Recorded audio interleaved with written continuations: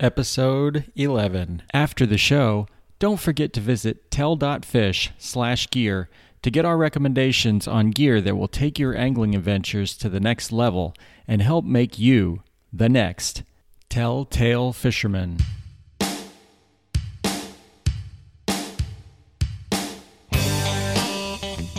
Welcome to the Telltale Fisherman podcast, where avid anglers share the story of their best fishing day ever to inspire yours. Now it's time for another epic adventure. So here's your host, John Woodson. All right, welcome to the show. Today's guest is Cody Moen. Cody, welcome. Hello. So Cody is a good friend of my son's, and he's also 1/3 of the triumvirate, the bow fishing team called the Flying Plecos, correct? Yes, that is correct. And when I say triumvirate, that's a fancy word for three. So there's three of you, so that's Justin. Yes. Who happened to be on episode 1 of the podcast, and then the other member is Nikki Azara, who happened to be on episode 4 of the podcast. And now Cody is coming along to play cleanup hitter. Yep. But you actually are going to talk about a bow fishing story, correct? Yes. All right, so the other two did not. So this is cool. This is going to be our first bow fishing story on the podcast. And I happen to know it's a good one. So we'll get to that in a minute, though. So first, just tell us a little bit about yourself. I was raised in Longwood. Longwood, Florida, that is. Yes, Longwood, Florida. Mm-hmm. And didn't really do a whole lot of freshwater activities. Did a lot of saltwater fishing. What kind of fishing did you do? Well, we just go out surf fishing. Mm-hmm. Sometimes we go out in charter boats, shark fishing. Pretty much everything Florida has to offer, right? Yeah. Did a little bit of freshwater, but didn't really have the right setups. Right. And did you fish on the Atlantic side and the Gulf side both of Florida, kind of all over? Yeah, pretty much whenever we'd have a big beach trip, we'd take the gear. Mm-hmm. What are some of your more memorable catches from beach fishing? The only one that I really remember vividly was the king whiting that I caught off of Jensen Beach. And when I caught it, I had no idea what the fish was, so we looked it up, and it turned out to be a king whiting, and it also tasted really good. Yeah, with a name like that, whiting and king, two things you would think are good in a fish. I've never heard of that one either. I'm going to have to look that one up myself now. I'm guessing that's more of a tropical fish to catch it further south like that. Yeah, I honestly don't know. It was definitely a surprise. How big of a fish was that? It was probably about 2 feet long, but it was definitely a surprise for us because my dad had no idea what it was. I had no idea what it was. We had to look it up. Right. Well, that's pretty neat. That's one thing I love about fishing in the ocean is you just never know what you're going to reel in. Yeah.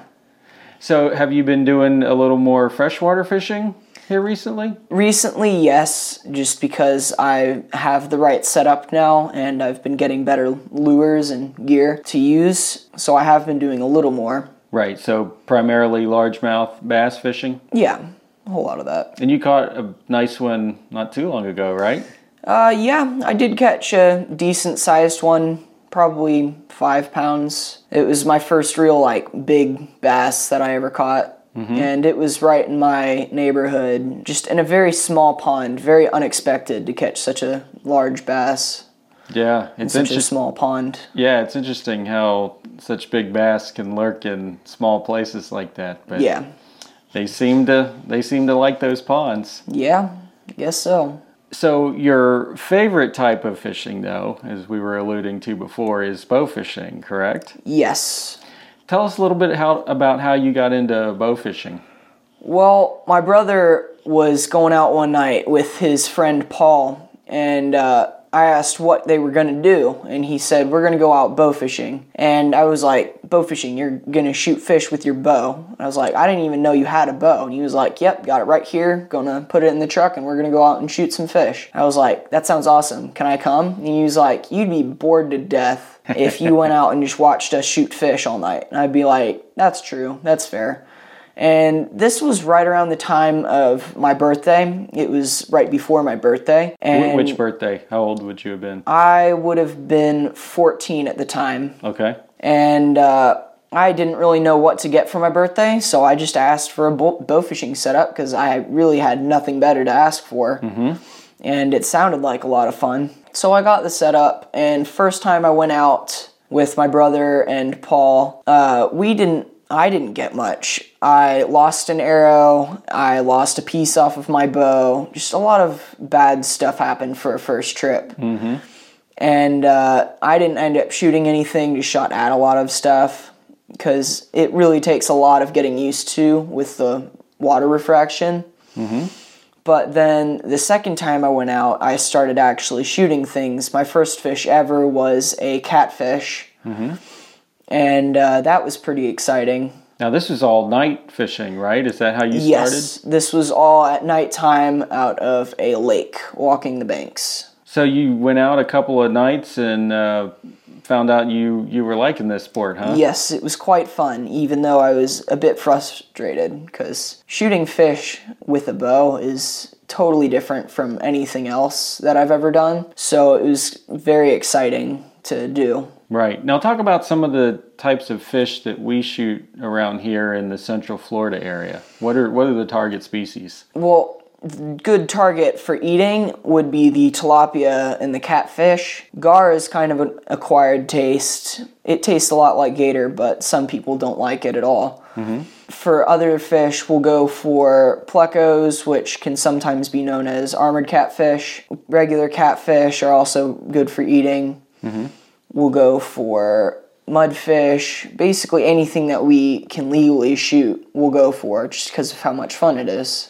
Right. So I think that's important for people to know that you can't just shoot any fish when you're bow fishing, right? Right. There are a lot of very heavy regulations for bow fishing. Depending on which state that you're in too, it's different in all the states, what you can shoot and what you can't shoot. Right. So for Florida, for freshwater fish, that's the list of fish you gave, I think pretty much covers them. I guess mullet too. Yeah, we can shoot mullets. Basically, any of the invasive fish in Florida we're allowed to shoot, and any non-game fish in Florida we can shoot. So when you started branching out from shooting fish at night and doing some other things, talk a little bit about some of the other types of bow fishing trips you've done. The way I started was a lot of pond fishing, and eventually I went out with Justin on the Econ bow fishing. From what I remember of our first trip, we didn't get a whole lot, but we got enough that we wanted to come back, and we saw enough that we wanted to come back. So we started making Econ trips a lot more frequently and exploring different places and finding more fish. And by Econ, you mean the Econ-Lockahachie River right, in Florida. And that runs through Central Florida, and there's forest around it, right? So you can walk the trails along. Yeah, we'll walk the trails, we'll walk the bank, we'll walk in the river sometimes if we find a good spot. Cool. And then once you got Justin and by association me involved, that's when we started doing some boat trips, right? Yep, we did some boat trips. First boat trip that I can remember was on the St. John's. We did a couple frequent trips after we started getting into that, just because it was fun and new. But after a while, the St. John's kind of turned on us a little bit and started giving us less to shoot at. Yeah, it's funny how those fish start to evacuate once you find them in a spot and put arrows through them. Yeah, they don't really do that on the Econ. They don't have anywhere to go. Well, when we get back, Cody's going to tell us an epic story of bow fishing on one of our Central Florida lakes. Stay tuned. If you fish deep water and don't have a windlass on your boat, an anchor lift ring is a must-have. It makes retrieving a heavy anchor and chain from depth much easier. I have heaved my last anchor up from the abyss. No more, no thank you. Check out tell.fish/gear in your web browser for the anchor lift ring that we like. Trust me, your back will thank you for it. All right, we're back with Cody Moen, and this epic bow fishing adventure you're going to tell us about takes place on one of the lakes around here. Talk to us about the location of this. So this was at Lake Monroe in Florida. It was our second time going. And the reason I picked the second is because of the first trip wasn't as good. The second trip, we went out and we kind of, since it was our second trip, we were willing to try new things. So we ended up wading. We were in the very shallow eelgrass, just drifting with the wind. Our trolling motor was down for the second trip, so we really were just relying on wind power for a lot of the very slow-moving parts. But we hit a lot of fish and saw a lot of fish, and that's really what makes bow fishing fun, is when you find lots of things to shoot at. Right. So the first time we went out, you were actually on my boat, and it was you, Justin, and Nikki, right? Yes. And since that was the first time any of us had been out on that lake, we did a lot of exploring. It was definitely an adventure. Right. And so that trip, it took a little while to figure out where the fish were, right. And then what happened when we finally did find the fish? Well, we finally found a good spot that was absolutely loaded with just gar, tilapia, and eventually, from what I've heard of the rest of this trip, you guys found a good catfish hole too. I didn't experience that because my bow shattered while we were out on the lake. I went to take a shot on a tilapia, and as I was drawing back, my bowstring snapped and sent both of my limbs into the water, and that pretty much ended my trip, so I was done at that point. Right, so you left early, and I think, have we gotten any fish at that point? I think we had hit maybe 3 tilapia total, maybe even 4, but it wasn't anything super significant. Right, but then right after your bow exploded and then we dropped you off back at the boat ramp, Justin and Nikki proceeded to go lights out because we had found the fish. I guess so. In the spot where they were at. And they, of course, were very considerate and didn't torment or taunt you with pictures of it at all, did they? Maybe just a little bit. Yeah, I think they were already posting pictures before we even left the spot that day. I bet. But you, Nikki, and Justin go back on his boat. Yeah. What was that, like a week later or 2 weeks later or something? I think 2 weeks, because it took me a little time to get my bow and get it set up. Maybe even 3 weeks. So is this your inaugural trip with your brand new bow? Yeah. Okay. I mean, I'd taken it out one time. We went pond fishing right outside of Gander Mountain, because that's where I got it set up. Mm-hmm. And we went out, and first shot I took and first fish I reeled in was a tilapia. And that was kind of nice. Wow. So I was ready to go back out on Monroe. So you had high expectations after getting definitely did. Bow set up, and this trip did not disappoint, I take it. It definitely did not. So just walk us through the day. So you were telling us that you were in shallow water, some eelgrass around, and this was the same area where I guess Justin and Nikki had found a bunch of the gar and tilapia and catfish before, right? Yes. And we also went back to one of the spots that we went to last time, just because it looked very promising, but we couldn't get to it with your boat. Mm-hmm. But since we were kind of trying new things, and we were a bit used to the lake, we decided to go back. And as soon as we got to this spot, we got our boat stuck. Like, it was so shallow. This is a bass boat, right? This is a bass fishing boat, yeah. So it immediately got stuck in these shallow waters and eelgrass. Mm-hmm. So we decided to just anchor down with the power pole and wade. This was my idea. And we went out and started wading, and as soon as we did this, all the fish started popping out. We I guess, getting the different angle, we could actually see the fish because they were hiding in the grass and under some weeds and stuff. Mm-hmm. So as soon as we started wading, we were hitting them left and right. And then a little bit into the wading, I had gotten pretty far away from the boat, and Nikki was right behind me. And I just see all these gar start flocking around me. And these were smaller gar. They were probably 2 feet long. I didn't really care to shoot them because I didn't really care to clean them. Mm-hmm. But as I was looking at all these little gar darting around me, I see this monster gar swim right by me. And this thing was probably 4 feet long. Yeah. I think when we measured it, it was like 4 feet 2 inches. Mm-hmm. And so I just instinctively took a shot at it, and it took off with my arrow. And Nicky comes sprinting behind me to put a second arrow in. And as soon as he did that, we had it in, and then we had to walk it back to the boat. Mm-hmm. And it didn't give us many issues after 2 arrows. But we definitely hit a lot of fish that day. So what else did you get besides the big gar? We got a big gar. We got several tilapia. It was 21, is that right? I think it was, yeah. I think it was 21 tilapia, 23 fish total.